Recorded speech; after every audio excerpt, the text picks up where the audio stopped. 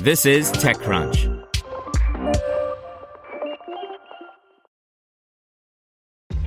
This episode is brought to you by ShipStation.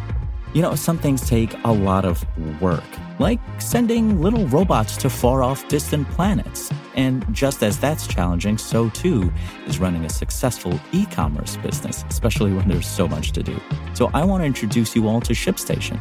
Now, I love using ShipStation because of its easy-to-use dashboard, which makes managing orders and printing labels a breeze and super smooth. Oh, and the customer service is just out of this world. It's exactly what you need to help grow your business. Sign up for your free 60-day trial at shipstation.com/technews.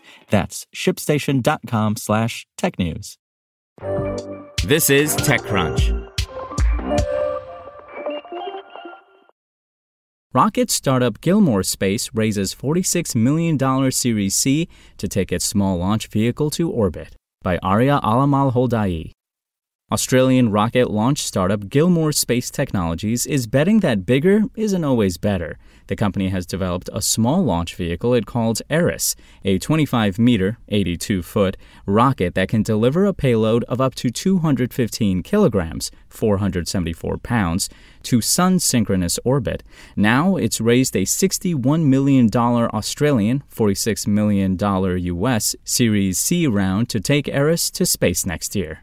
Eris is much smaller than other launch companies' rockets. Relativity Space's Terran 1 has a max payload capacity to LEO of around 1,250 kilograms, 2,756 pounds. Even SpaceX's Falcon 1, its first and smallest orbital rocket, could deliver 400 kilograms, 990 pounds. Gilmour Space is wagering that the lighter payload will result in lower costs for a burgeoning suite of customers looking to send spacecraft to orbit. The funds will also go toward nearly doubling the company's workforce from 70 to 120 employees and developing a new commercial spaceport at Abbott Point, Queensland.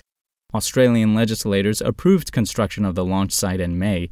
Gilmour Space is also examining a proposed launch site in South Australia to facilitate polar orbit launches.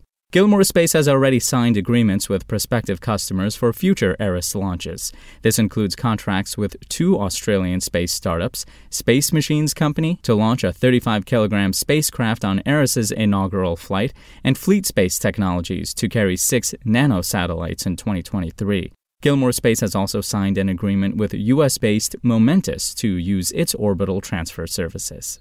The round was led by Fine Structure Ventures and included contributions from Australian VCs Blackbird and Main Sequence and Australian pension funds Hesta, Host Plus, and NGS Super. Blackbird and Main Sequence are returning investors after leading Gilmour's Series A and Series B, respectively. This is the largest amount of private equity funding ever raised by a space company in Australia and brings the company's total amount raised to $87 million Australian, $66 million US. Spoken Layer.